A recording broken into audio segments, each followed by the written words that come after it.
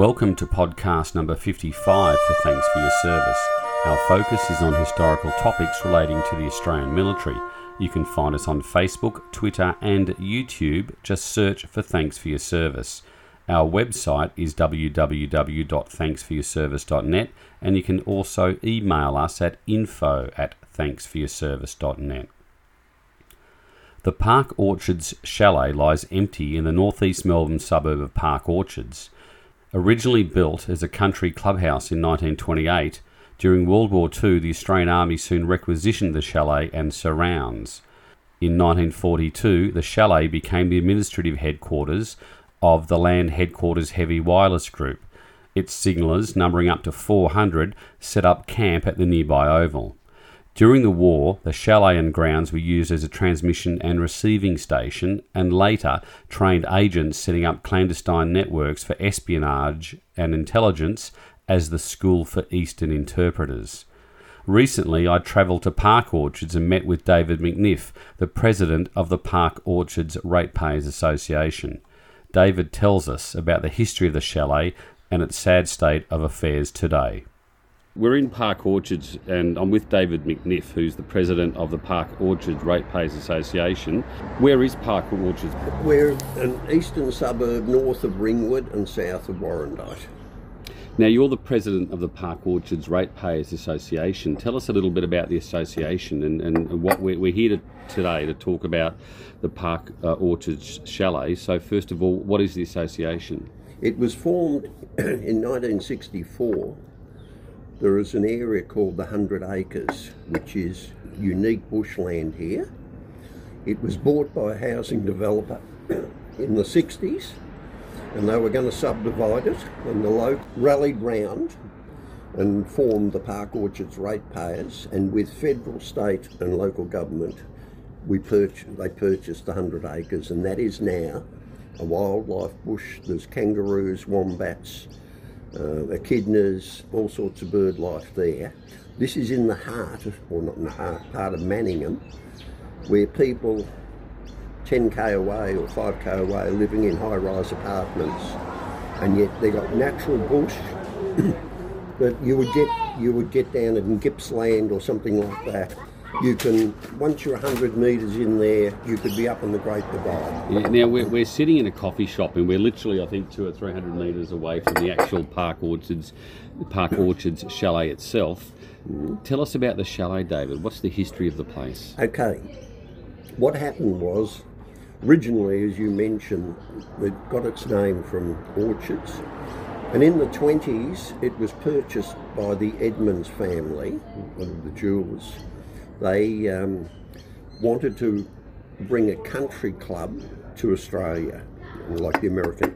And the idea was that there was going to be a 9-hole golf course with a clubhouse. And if you purchased a block of land, you got lifetime membership to the golf club.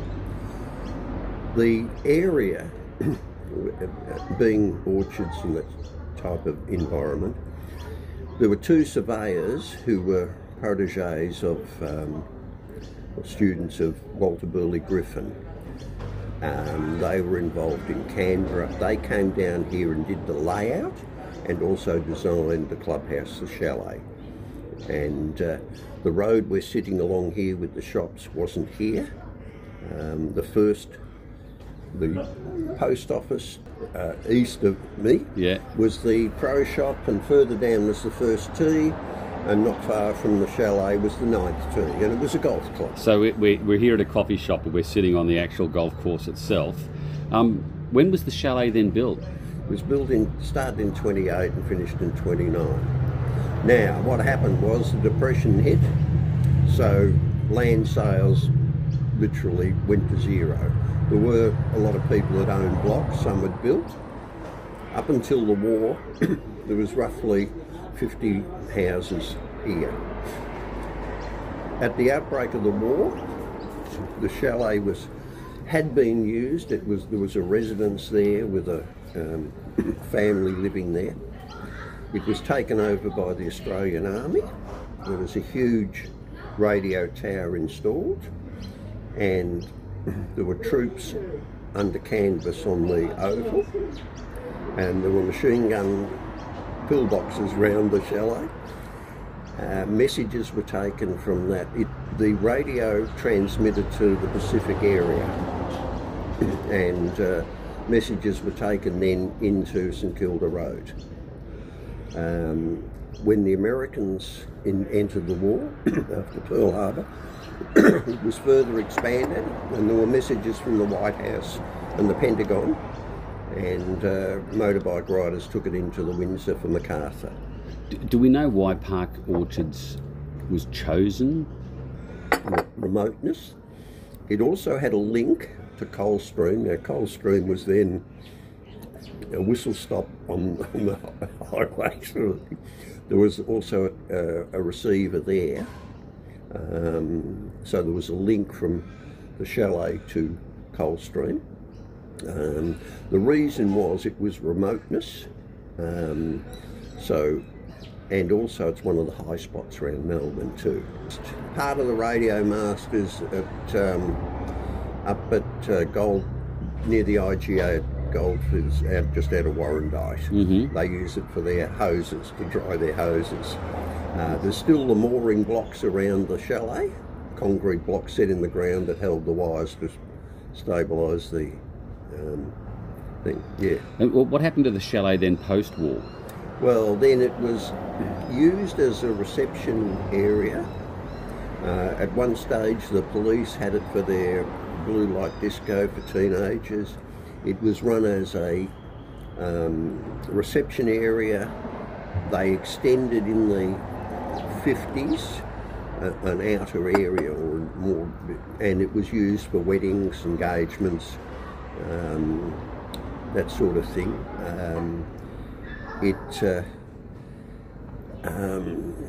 Right up until when the developer, and I think it was about 2007, it was still running receptions, and a lot of locals would go there because it was the only restaurant around here. Yes, there's ones up in Warrandyte and North Ringwood, but for the locals. There was a big housing boom here in the 60s.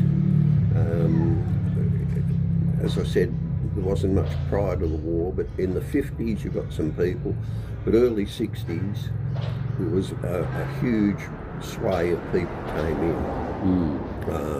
And it was also a local meeting place too. We didn't have the areas. The school started in the late 60s, Pops, the primary school.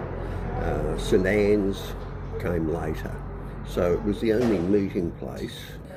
What's the status of the chalet today? Okay, as I said, I think it was around about in 2010. It was bought by a company that has nursing homes, and it was in 2010 they got a permit to build a 91-bed nursing home. Now the locals said, "Hey, this is out of character."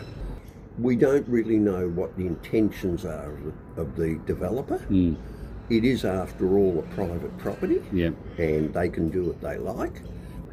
They had to retain, one of the conditions of the permit was they had to retain the chalet, and I'd suspect that still, it does have a heritage listing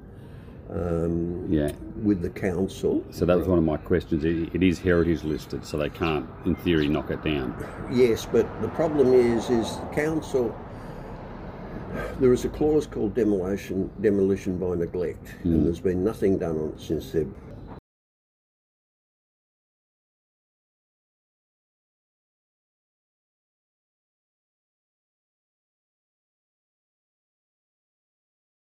Pora's website is pora.org.au. That's pora.org.au. And you can find out more information about the chalet on our Facebook page. That's the podcast for today. We're keen to hear your feedback, and if you're listening to us via iTunes or other podcast apps, please leave us a review. Your review helps others find our podcast. You can help support this podcast via Patreon or Buy Me a Coffee. The links are on our website and Facebook page, and your support helps us with the production of this podcast. Thanks for listening.